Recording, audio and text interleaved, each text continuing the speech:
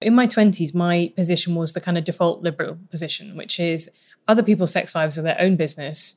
Whether other people spend their money is their own business. Prostitution should be legal and it shouldn't be something in which the state has a role in at all. And actually, as I've kind of got older, I worked for a while as the chair of a violence against women charity, which dealt with a lot of what they would have referred to as women exploited into prostitution, particularly from Eastern Europe, that I've also become less liberal and more, I guess, socialist. Welcome to Change My Mind, the podcast where we ask leaders what they've changed their mind on and why. I'm Ali Goldsworthy, Chief Exec of the Depolarisation Project. You've just heard from our guest today, Helen Lewis, an author and journalist at The Atlantic. She'll be talking to us about how it's essential we discuss difficult parts of people's history and why she's changed her mind about the legalisation of prostitution. But before we get to that, I'd like to invite you to sign up for our email newsletter at depolarisationproject.com. We promote this show with Open Democracy to the 8 million regular monthly visitors. You can find the back catalogue to our shows and more information on this episode at opendemocracy.net/depolarisationproject.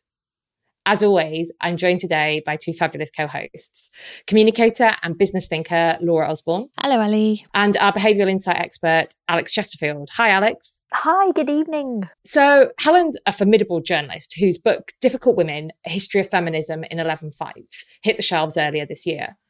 Laura, as an occasionally beautifully difficult woman, what really stood out for you from this interview? I guess, firstly, I love that description.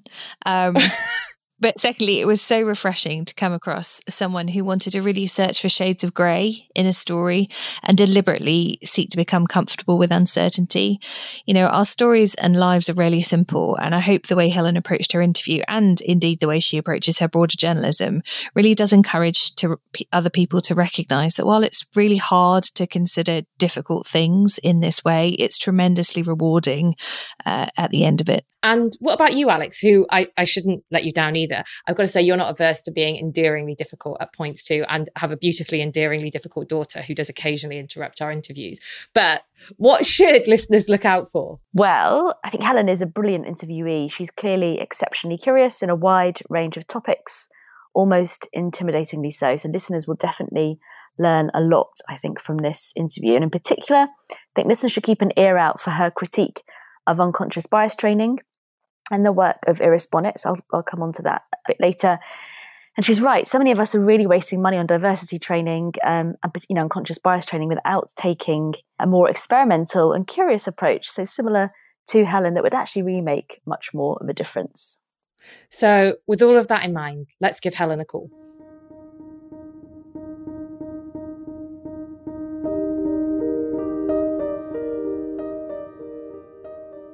Welcome to the show, Helen. Hello. So one of the central premises of your book, Difficult Women, A History of Feminism in 11 Fights, is that we should tell more complex histories of people and not just airbrush the difficult history of campaigners such as Marie Stopes. How did you set about telling these stories in a way that our brains, which generally prefer to engage on simple goody and baddie narratives, how did you do that so that they could process it and retain them? Well, I think before I start, I should probably outline quite how #problematic Marie Stopes was. So as well as being a brilliant campaigner for contraceptive access at the start of the 20th century, a time in which she had people who wrote her letters saying, I've got 9 children and, I've got a prolapse uterus and if I have another baby, I'm going to die. But my doctor won't tell me how to stop that happening. She helped incredibly desperate women like that. But at the same time, she became drawn into a very fashionable ideology at the time, which was eugenics.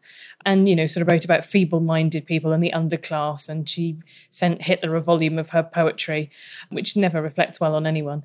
But that was exactly the kind of story that I wanted to tell in Difficult Women, in order to kind of say, we owe Marie Stopes an enormous amount, but how do you feel about owing that much to someone you, presumably from the point of view of a progressive person at the start of the 21st century buying a book about feminism, someone that you kind of abhor?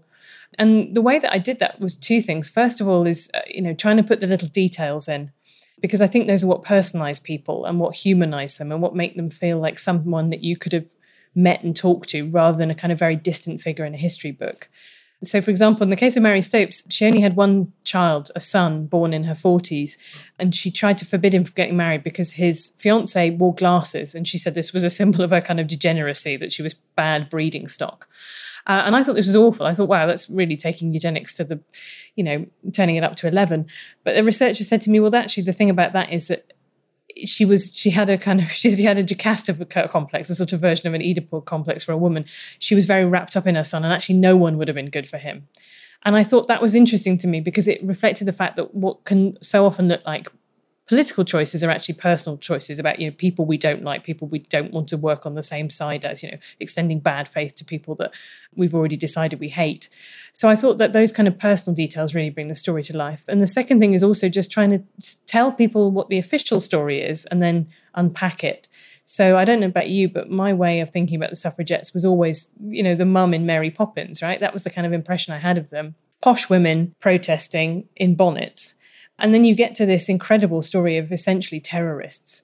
That is really interesting and important to me because you're deconstructing the story, the simplified story we've been told in school, and trying to actually restore the complexity to it.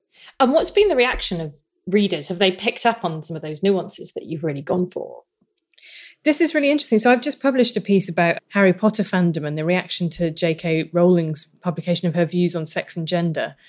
I mean, I'm sure there will be some fairly aggressive reaction too, but there is also a kind of great sense of relief by people, right? I think social media particularly pushes us into feeling that you have to have a very strong stand on everything, very strong opinions on everything. Someone has to be terrible or good, and everything happens at maximum volume.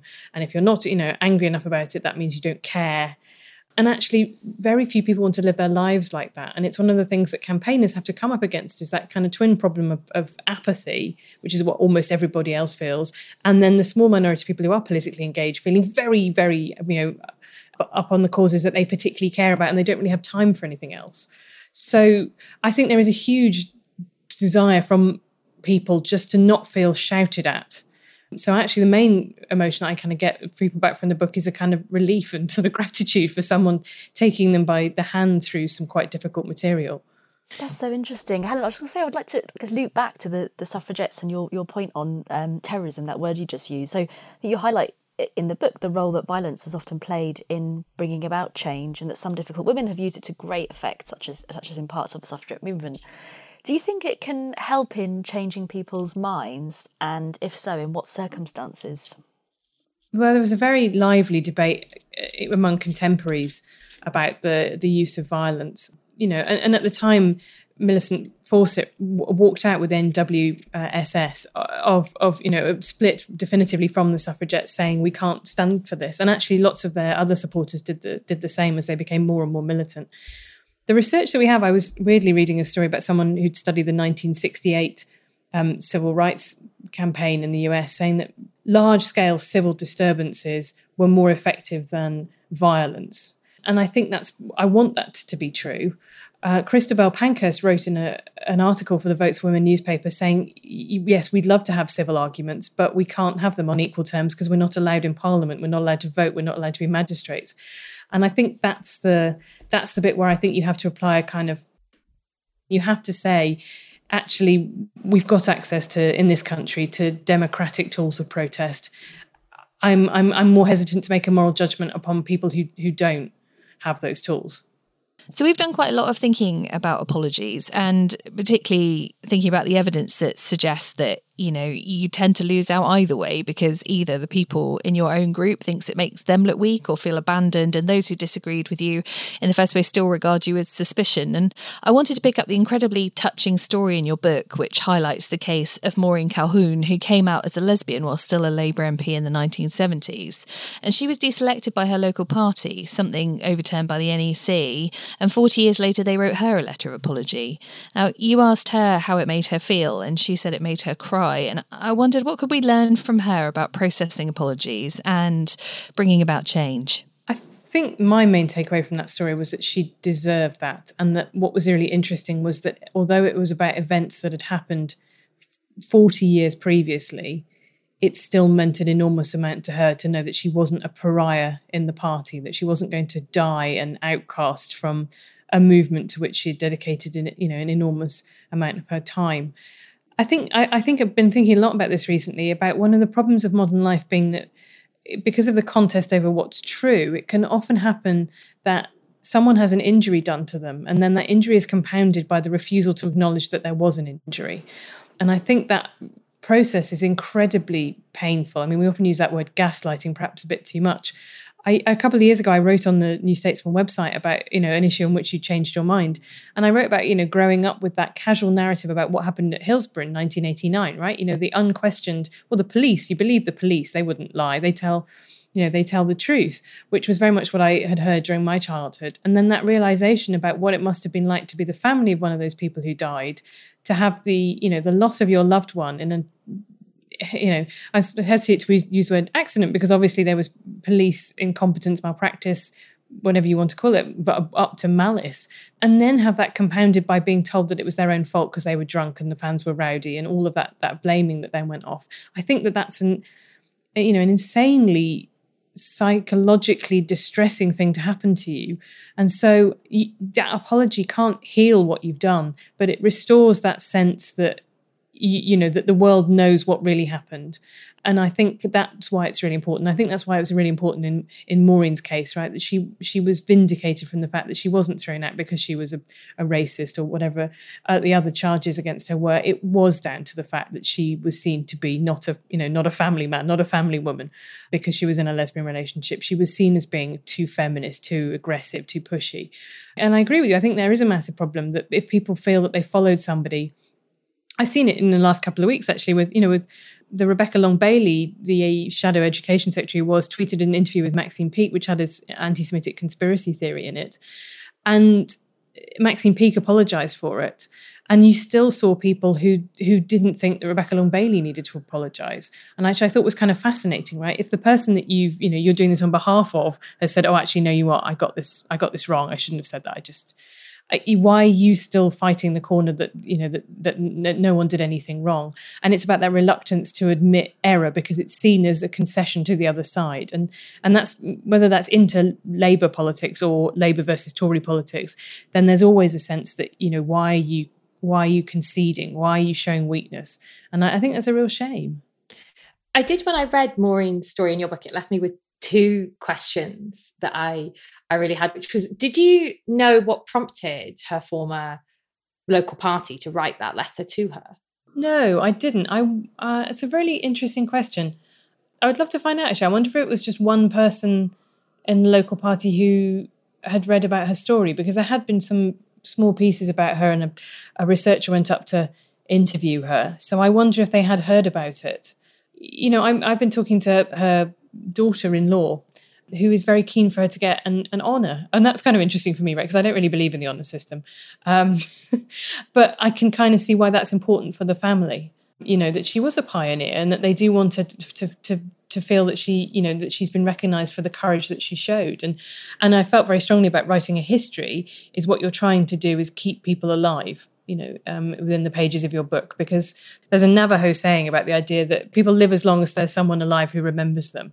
And I feel that quite strongly about what the point of doing women's history is to make sure that, we keep these people alive through the memories of people who remember them. Like you, I'd always thought that Chris Smith was the first out MP, who was a Labour MP in a London borough, for our American listeners. Do you know why? I don't know if he let that narrative develop, but, that would have been something I would have not wanted. If that was me, I wouldn't have wanted it to all go, how did that narrative even become something that developed? And do you know what his view is on it?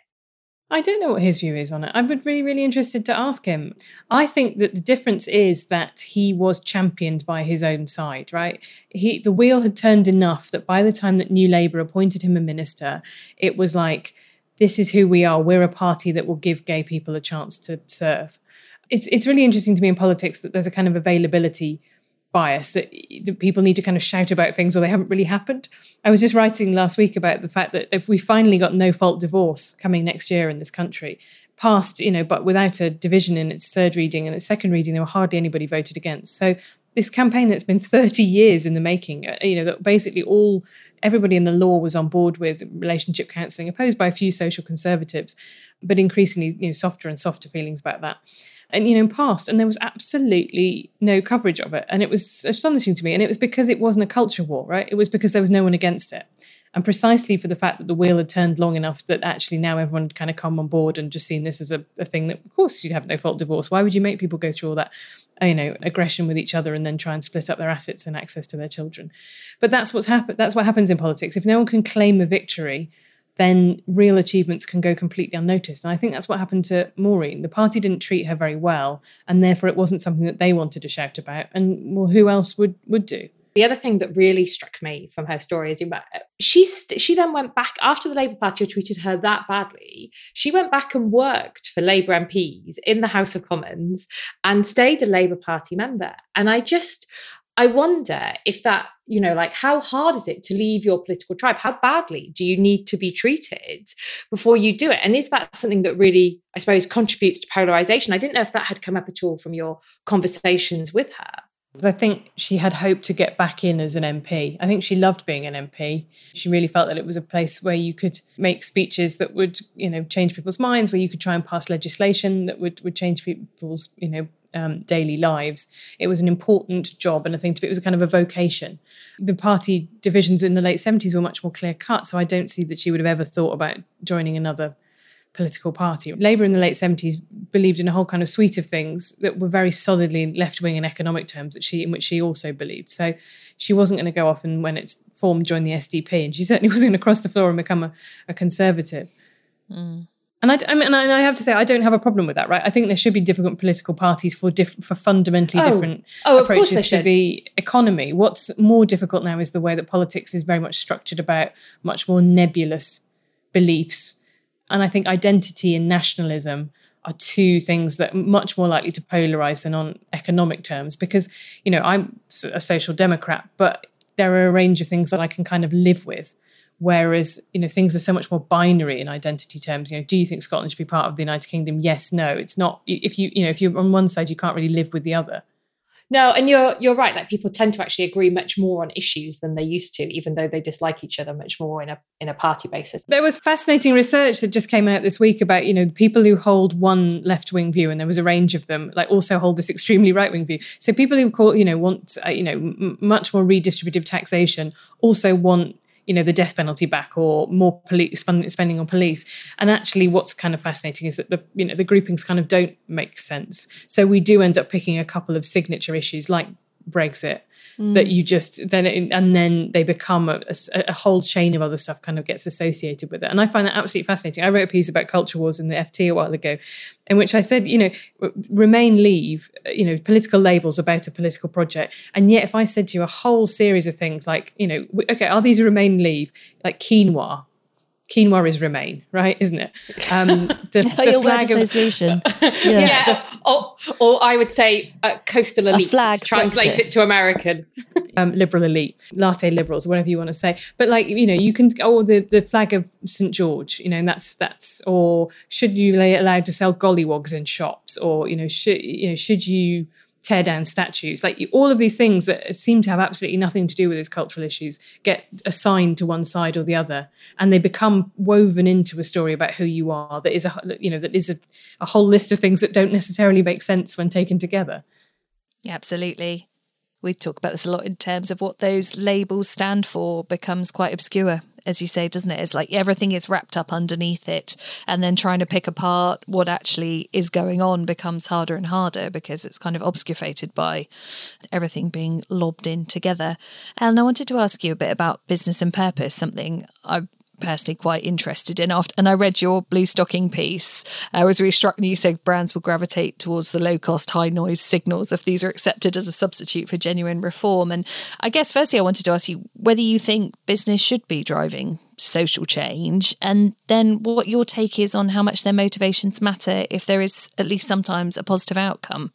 Well, the first one's got a very simple answer, which is no, of course not. You have to look at what the purpose of a business is, and it's to either maximize shareholder value or to survive within a capitalist system.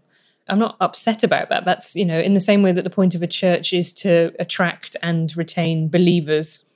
These are just the vehicles that have developed for a particular purpose, and that's what businesses are. I mean, obviously there's some fuzziness with that with social enterprises, and there are some incredibly praiseworthy businesses like, Timpson's, the shoe menders, which makes a real point of hiring ex-offenders, and that's absolutely woven into its purpose. But by and large, it's not going to come as a massive shock to people that Coca-Cola isn't left-wing. Coca-Cola's, the point of it existing is for the perpetuation of people buying Coca-Cola. And that's fine. But don't expect that it's on your side if you're a left-wing activist. And that's what that piece was kind of about, is getting seduced into thinking, oh, isn't it great that, all of these brands are posting solemn Instagram messages about, Black Lives Matter. They're doing that because that's the thing to do to survive as a brand in the current moment. And where it crosses into being outright objectionable to me is when they use that to wallpaper over their own practices, whether or not it's a business like Amazon, for example, which has, should we say, interesting tax arrangements and a poor record on valuing workers' concerns about their workplaces. Loads of American employers. There was a brilliant story in Bloomberg this week about how unbelievably aggressive they are about union busting, for example. So I don't want to kind of see your thing about how you value all the the people who contribute to your work if you fire people who try and organise to get better wages. And I think people get really sort of seduced by the fact they see a lot of stuff happening because people are changing the name of something, and like, oh, we've really achieved something with this. And you think, well, what have you achieved? And this is why I go back to the fact that the question I always ask is, do you have a creche? And the second question I think I probably add after that is, and what do you pay your office cleaners? Because I don't care what you're saying, in order for your upper middle class employees to make them feel good about themselves. If you've still got people cleaning that office on below minimum wage, you're not a good progressive employer. And so what about the cases where even if they've done it for entirely selfish reasons, there is a good that comes out of it in the end? Do you think that has a place, or do you think fundamentally government should be taking the lead on all this stuff and there isn't, as you said at the beginning, there just isn't a role for business and we as consumers should stop expecting them to have one? I mean, I'm not going to be mealy-mouthed about the fact that, you sometimes get good outcomes because people respond to activist pressure. And I think, there's a lot of activist pressure that is really good. It's campaigns against use of palm oil, for example. I think that's been really good. Movements, anti-sweatshop movements, all of that, really, really good. What I think this crucial distinction I was making in that piece is the difference between what I call social liberalism, which is we stand with X on their social media feed, and economic radicalism, which is here is how we're going to bring in, restructure our board, or here is how we're going to make sure that everybody who works for us, is paid a living wage, or, has proper maternity and paternity leave entitlements. Like the stuff that costs you money, that's the stuff activists should fight for, because that's the thing that companies will be most reluctant to give you. So it's the practice, isn't it, rather than the rhetoric? Totally. Yeah. And do you think it's things that cost money or that involve giving up power? Both, because money is power in large respects, but it's also control. And I think that's the point, isn't it? If I write about diversity training in the piece, meta-analysis says it has short-term effects of raising people's awareness, but they don't really tend to last very well. They don't tend to change. They can't predict on a stable basis how prejudiced someone is, and they don't really seem to change long-term people's behaviour. But what they do is provide something that people can kind of point to as like, here's a thing that we have done. And my problem with that is, Keir Starmer's just announced that he's going to send himself on diversity training. And it does feel like that, the equivalent of having a public inquiry, right? It's the thing you do when you want to show that you're doing something. And you included an absolutely eye-watering stat that I can't remember off the top of my head about how much is spent $8 billion on that. a year. 8 billion. Iris Benet, who's a professor at Harvard, I think, John F. Kennedy School of Government. Yeah, $8 billion a year. What's the sort of fascinating thing to me is that White Fragility by Robin DiAngelo, this book by a white woman about white people, is now at the top of the New York Times bestseller list.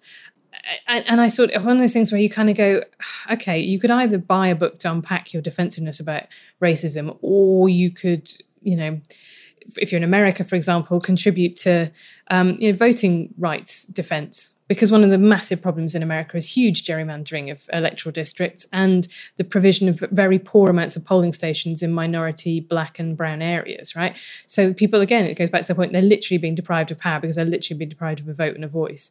And that's probably more helpful to let other people have their speech in your country than it is to navel gaze about, whether or not you're too defensive about being called a racist.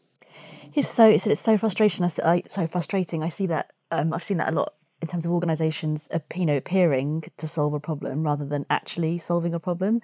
I think it's linked to that need for certainty as well, that, doing unconscious bias training, as I said, makes you seem like you are doing something, and actually figuring out what will work is much harder and much more uncertain. But yeah, really, really frustrating. I think you're right. And also you can say we sent 72,000 staff on this training, we delivered this, we spent this much Box on it. ticks. And it looks like numbers, which therefore looks like science, which therefore looks real. It looks measurable, yeah.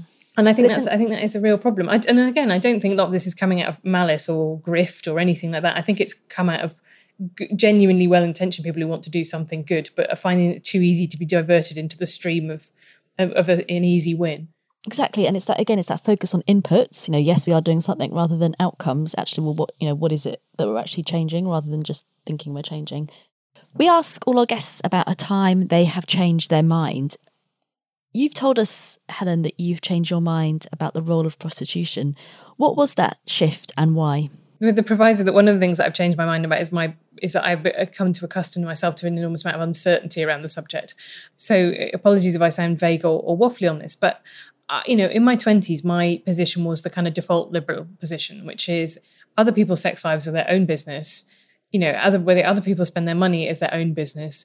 If it's legal, all prostitution should be legal, and it shouldn't be something in which the state has a role in at all. And actually, as I've kind of got older, I worked for a while as the chair of a violence against women charity, which dealt with a lot of what they would have referred to as women exploited into prostitution, particularly from Eastern Europe. That I've also become less liberal and more, I guess, socialist. And it's one of the things that I find really fascinating is that student feminists particularly are very, what they would call pro-sex worker, and into the decriminalisation and legalisation agenda that is, I think, kind of fundamentally neoliberal, which is, again, another of those words that gets massively overused. But it is about, the market's lack of, the market regulates stuff, and that actually there's no such thing as society. And I think that now, I think a couple of things, which is, first, our policy on this should be based around minimising harm. Now, it might very well be that you need to, decriminalisation is the way to do that. Certainly, I would say the regime we've got at the moment doesn't seem to be working. People, very scared, particularly to report violence if they're working on the street, because they're worried about, visa transgressions, or they're worried about not being believed, all of that stuff. So we're definitely not getting it right at the moment. But what I do also think is it's one of those things that everyone else is allowed to have an opinion on too, which I think is quite a challenging thing now in progressive politics, because we all live in a society which is shaped by, the fact that quite a lot of men buy sex, almost no women buy sex, and almost all of the men who buy sex buy it from women. And what does that do when you have women's sexual availability commoditized? And I feel the same about porn. We all live in a world that is deeply, deeply shaped by porn. So whether or not you're appearing in porn yourself isn't the only criteria for having an opinion on it. And that's where I've really moved from the kind of it's none of my business what other people get up to actually there is such a thing in society, and it is my business. Obviously, I don't know as much as people who are directly involved, but I am still allowed to have an opinion as a member of society. Was there a particular moment or experience that led to that shift, Helen? One of the things that I remember quite distinctly is I wrote a piece about Punternet. I don't know whether or not it exists. Funnily enough, I don't. You might have to explain what that is. What's Punternet? Yeah, what's Punternet? Punternet it is or was, as I say, I haven't looked at it for years. It is a TripAdvisor for sex workers. Mm. And that is exactly as kind of... So you rate women? Soul-destroying as it kind of sounds. Right, so the idea is that if you're a punter, then what you want to do is obviously write down reviews of particular establishments, particularly women at those establishments, to stop other men getting ripped off. And I went and I read an enormous amount of them. There was a project to try and which circulated some of the more distressing ones, and they were only a small minority of them. Actually, a lot more of them were kind of sad in the vein of, she's a lovely girl. She shouldn't be doing this kind of. I treated her exceptionally well. I left her to, all the this sort of weird faux sort of chivalry about this business. And I thought, actually, you know what? I don't think this is a way that men and women should relate to each other. I don't think this is particularly healthy, that you get to bypass all of consent and what it means to have a human relationship with someone on this fundamentally intimate level by just injecting cash into it. It's obviously going to result in exploitation. And it's obviously going to result in the more economically powerful partner, wielding a huge amount of power over the less economically powerful partner. Yeah, and I think it's one of those things where people don't want to look at it because they don't want to feel that they're being prudish, I guess, or that they hate sex. And I nearly put this, I can't remember if I put this line in my book, which I nearly put in, which was, I like sex so much I have it for free. And I felt that, but this has been this constant attack on feminists who've raised questions about the sex industry, is the idea that you hate sex itself, right? And it's like saying, because I have questions about the working practices at McDonald's, I don't hate burgers or meat or the concept of food. What I question is the environment in which all of that is happening. And I think there's been a huge reluctance on the part of the feminist movement to seem uncool or prudish, and therefore to interrogate what the economic transaction does in that situation. But like I say, this is one of those opinions, because the gender issue is so much more to the fore in feminism. It doesn't get talked about so much, but it is very much the same kind of split between the old left in feminism and the new student feminists, that there is that, the attitudes to prostitution or sex work, whichever however you want to describe it. And both sides kind of say, well, look, listen, particularly the younger activists say, listen to sex workers. And the problem is you kind of go, well, which ones? Because there are people who are obviously very happy with a job, it puts food on the table, whatever it is, they will point out that there are other jobs that are dirty and dangerous and very badly paid. And there's not a kind of moral outrage about them. And then the anti-prostitution side will talk, will bring forward women who have worked in it, who feel that they were, raped repeatedly for money. So it's not one of those ones that can be solved in the way that people try to appeal to authority of lived experience, because people have very different experiences within exactly the same job and industry. And I'm just curious, Helen, were there, given your focus on difficult women and how they can help change minds, was there any difficult women that you spoke to or difficult conversations that helped trigger the change you just talked about? That's a very good question. I mean, I have to say that, and it's interesting to me that I still don't know where my thoughts are on it. And I have been categorized very much as a kind of anti-sex feminist, or a SWERF, if you want to call it that, which is the new terminology for it. And I'm not entirely sure about that in terms of what I believe about the regime.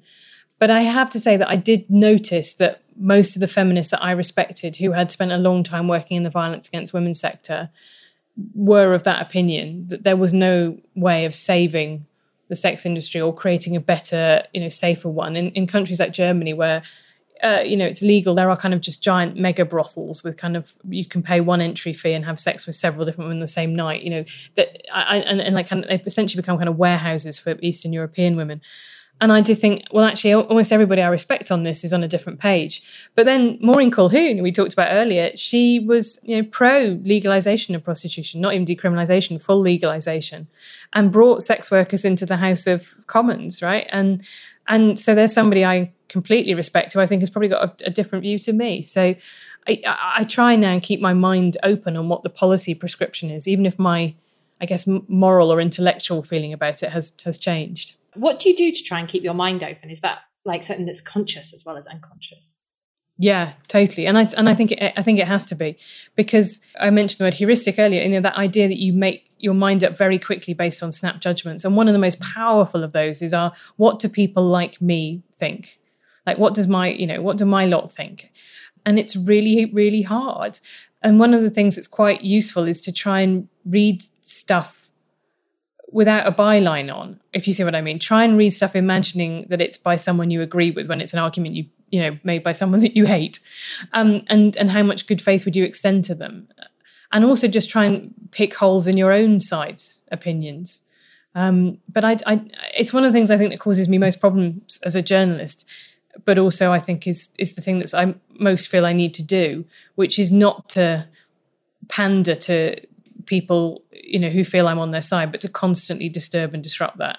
And it makes it really hard, because you just don't, I see journalists who write the same old crowd pleasing tut for their little section of society, and they do very well out of it.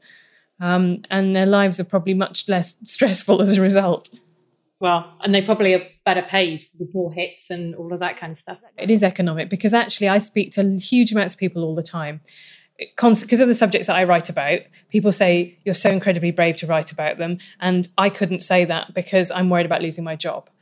And actually, that is a huge, but I think people have lied to themselves about the fact that there are sectors of society which are so in one ideological place that actually it's very lonely even to dissent slightly from that, let alone be completely the opposite pole. I write a lot about theatre, and I wrote a piece about the National Theatre just before Christmas, and I was like, is there anyone who supported Brexit writing plays now? Like, what plays have you got on that speak from that perspective? And it's really hard because actually, and this is in the Jonathan Haidt book, a lot, that what's happened is you've ended up with some jobs becoming the preserve of liberals and some jobs becoming the preserve of authoritarians. And he writes about it in academia. Yeah. I've not seen, and you might have done, any studies that look at that byline point, because I think that's really intriguing. Or even I've seen lots of people look at framing, but less at the, like the blind studies. Are you aware of any, or would The Atlantic ever do any? I was just going to say, it reminds me of blind CVs, which is the research from it reminds me hugely in recruitment. That. Yeah, and that's how to get round. Oh, definitely. If people see, Hamesh Patel or a stereotypically Black name on a CV, they will mark it down comparative to an Anglophone British name like Helen Lewis, and that's that is where bias does definitely exist, and you can very easily take that away by, as you say, a blind submission process.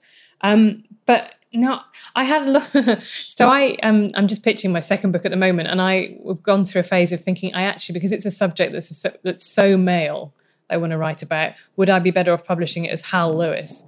And I have always wondered, I wanted to do an A/B testing experiment about writing a piece and having one version of it published under a male byline and another of a female byline.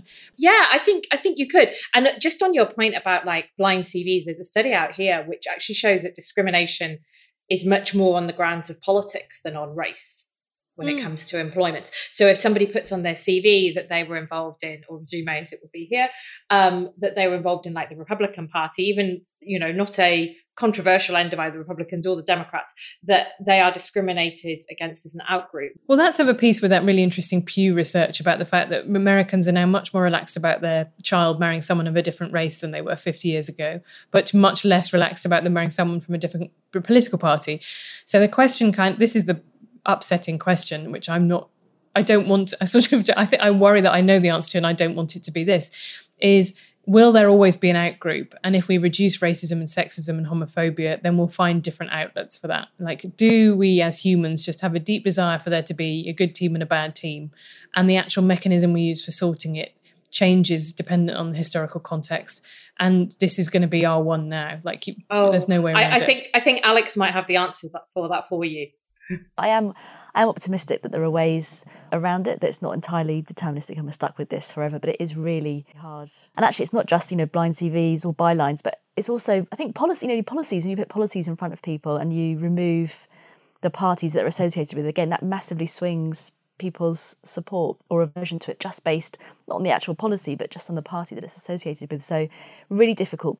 I remember this happening a lot during the Ed Miliband years of Labour here in Britain between 2010 and 2015, about the fact that, individually something like nationalising the utilities companies, water and gas and electricity, really, or nationalising the train service, actually has got majority support, right? And I was like, well, so why aren't people electing a Labour government? And you're right, it's because it came packaged under a leader that they didn't like. Well, I'm pleased that you're optimistic about it. That's one cheery thing. I could be very naively optimistic, but I think yeah. What I was going to say, what about you, Laura and Ali? I think it's an inevitable trend, and that then you get some shocks to the system that reset people. So it's interesting. I feel like it's a vortex that our brains naturally pull us into, and occasionally you get a reset. So we've talked before about superordinate goals and whether the pandemic would be one. I think it probably will prove not to be, but actually things like a massive electoral loss can help reset where people are. There's a guy called Sartori who writes on it, which I will do some links in the show notes for our particularly more academic listeners who enjoy reading very precise and slightly dry books about party political structures. Well, that makes sense, that then it becomes much more like, a multi faith country, right, where you can't really move from one religion to another. If you're living in it becomes such a big deal that you're crossing a hard border, instead of there being, if you're looking at a system like the German system, right, then there's a sort of spectrum of parties that you can see how you edge from one to another. But in the US, moving from Republican to Democrat is it is like losing your religion, right? It's like going from being a Christian to being an atheist. It's just that big a change. And I hope that those exits still exist. When you're in the spiral of it, it can feel so bleak that you don't necessarily know that a little bit ahead there might be an opportunity to get out of it. And I think that's an interesting thing, looking at it from the perspective of history. But I'm like you, Alex, I'm slightly hopeful still. But Helen, you have tapped on exactly why we set up this podcast, which is that if you start to get more people talking about how and why they change their minds, then actually it begins to normalise it a bit, and hopefully you can begin to build some bridges and make a group of people who have decided to walk a different path. That's a large part of the reason we do what we do. No, I mean, I always think of the Cass Sunstein research and that phrase, and the very nerdy phrase about being a norm entrepreneur, right? That there are some people who just set the norms and the signals that they give off are sufficiently important. My friend Ian Leslie wrote a profile of Malcolm Gladwell. Malcolm Gladwell, had the 10,000 hours theory in Outliers, which then another writer called David Epstein came along and kind of debunked. And he writes in the profile of Gladwell, he knew he was the more famous person in that, so he knew he had to set the tone of their exchange. And so he welcomed him in the critique. And I think that that's what politics is and journalism are kind of lacking, is a sense that thank you for the correction. Now we both know more. We've come closer to our sort of perfect vision of knowledge, instead of like, no, you've done me a status injury because you've questioned my authority. It's much more like a zero-sum game, isn't it? And the frame is about winning rather than what's the right or what's the evidence, which sounds much less sexy. Right. And I, of course, am totally fine with being criticised and never, ever get defensive. So that's really helpful. I was going to say, Ellen, the last question is who would you like to hear from about a time that they've changed their mind on an issue? I would really like to hear from somebody who has left religion. I remember once talking to Richard Dawkins when he guested into the New Statesman, the magazine I used to work at, about the fact that he knew about a forum for former vicars who'd lost their faith. And I think that's extraordinary. There was a bishop who went through this process a couple of years ago, quite notoriously, and lost his faith. And he said, well, the hard thing about them is it's not just about you losing your ideological frame for the world, but it's about losing your job, maybe losing your family, losing your community. And what does it require for you to say that out loud? So I would love to hear from somebody who has had that courage to stand up and say, I don't feel it anymore. I'm sorry, and blown their entire life apart, really. Because I think that's an incredibly courageous thing to do, but also one that will cause an enormous amount of hurt to the people around you. No, you're right. That's hugely costly on a number of levels. I'm sure there's a bishop who quit over it. And I think that's the thing is, I see so much of bad ideas and people's attachments to bad ideas are about both the fact of status, and the people losing their status and their community place, and also feeling that it will be humbling to them and it's hard to admit that you're wrong and people won't react to that particularly well. There are a lot of reasons to kind of keep going with something, to lie to yourself actually as much as anything else. It's extremely costly, personally and professionally. Yeah, you lose your vicarage, your wife or husband, might still remain in the church. How on earth do you deal with that complication? It is absolutely blowing your life apart in an incredibly hard way. So I'm fascinated that anybody ever does it. I would have thought as humans psychologically, you have such mental barriers to causing yourself that level of, to live with that level of unhappiness rather than confront it. So I'm amazed that people do it. Yeah, so we have got any listeners who have changed their minds on that. Please get in touch because that would be fascinating. Helen, thank you so much for joining us today. Thank you very much for having me.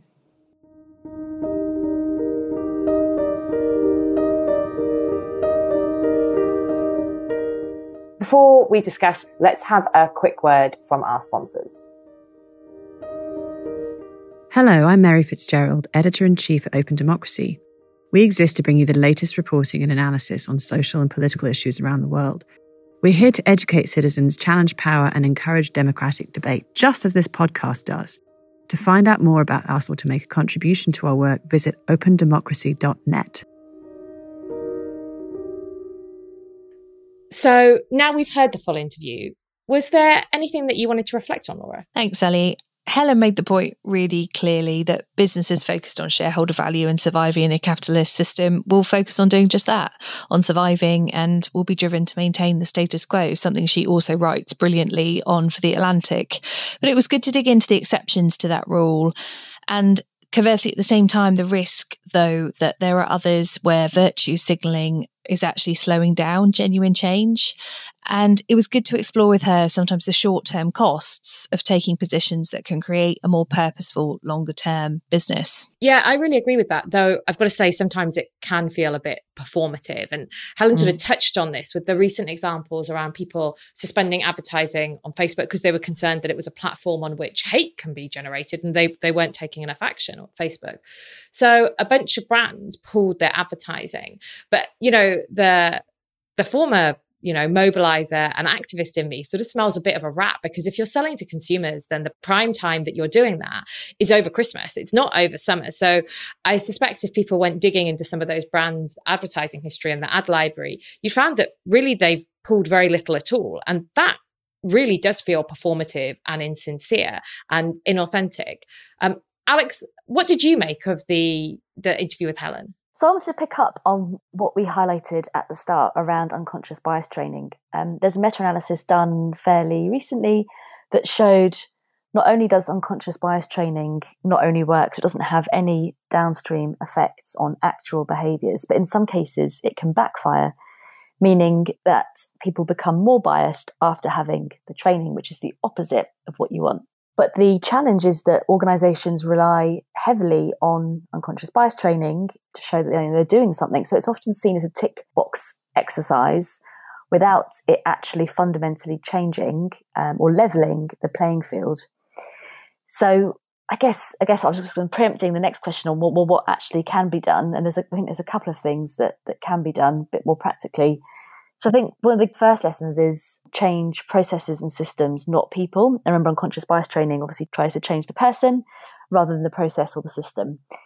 So a couple of examples of changing processes or systems would be using blind CVs and structured interviews, removing language from job adverts, which might discourage certain applicants, and also using really good quality data rather than relying on gut feel, which is often done. I think that's the first lesson. Second lesson is, this is from John Haidt actually, and some of the classic findings in social psychology. It does feel quite counterintuitive, but rather than calling out specific identities, so whether it's racial or ethnic differences, make them less relevant by actually calling out what we all have in common and what we have that's similar between us, not what is different. And then I think the third recommendation or insight would be to go and read Iris Bohnet. So that's the researcher at Harvard that Helen mentioned in the interview. So she wrote the book, What Works? Gender Equality by Design. She is brilliant. And then also I think a really good practitioner who blogs and writes really well on the subject, who bridges between a lot of the academic research and what actually works practically in organisations is a guy called James Elfer, who runs a company called More Than Now. So James Elfer, can highly recommend him as well on this topic. Alex, at the top of the interview, we also talked a bit about uncertainty and how Helen's deliberately sought to become more comfortable with it. What can we all do to help create that environment? I think admitting it right up front. So admitting that you don't have all the answers, but there are people out there that do, or there are ways and processes or means that you can try and find the answers. And I think being in the field of behavioural science, using experiments, you often do an experiment. You often don't know the answers to start with, and you'll run an experiment and then you still don't know what works. But I think one of my favourite phrases to use is that actually experiments never fail, because you always do learn something. So even if you find a particular intervention doesn't work, you at least know that, and you can go back to the drawing board and start again to find something that does work to solve whatever problem. So I think yeah, in a nutshell, it's really acknowledging it and then finding a way or a means to lean in and find out what might reduce that uncertainty. Thank you, Alex and Laura. Just before we wrap up, I did want to highlight one particular phrase from Helen's book, which certainly made me chuckle, which was, despite Helen's attempts to tell really more complex histories of people and why that was, she acknowledges that some people are simply, as she calls them, spherical bastards. So that's a bastard, whichever way you look at them. And that did make me laugh. So I wanted to share it. Has Helen inspired you to think of a time you changed your mind and why? At the end of this series, we'll be doing a special listeners edition of the show. Email alison@depolarizationproject.com and tell us about what you have changed your mind on. The best response will get a copy of Helen's book, Difficult Women, A History of Feminism in 11 Fights, whizzed out to them in the post. That's all from us today. Thank you very much for listening to this episode of Change My Mind. If you liked what you heard, don't forget we've a full back catalogue of fascinating interviews with leaders.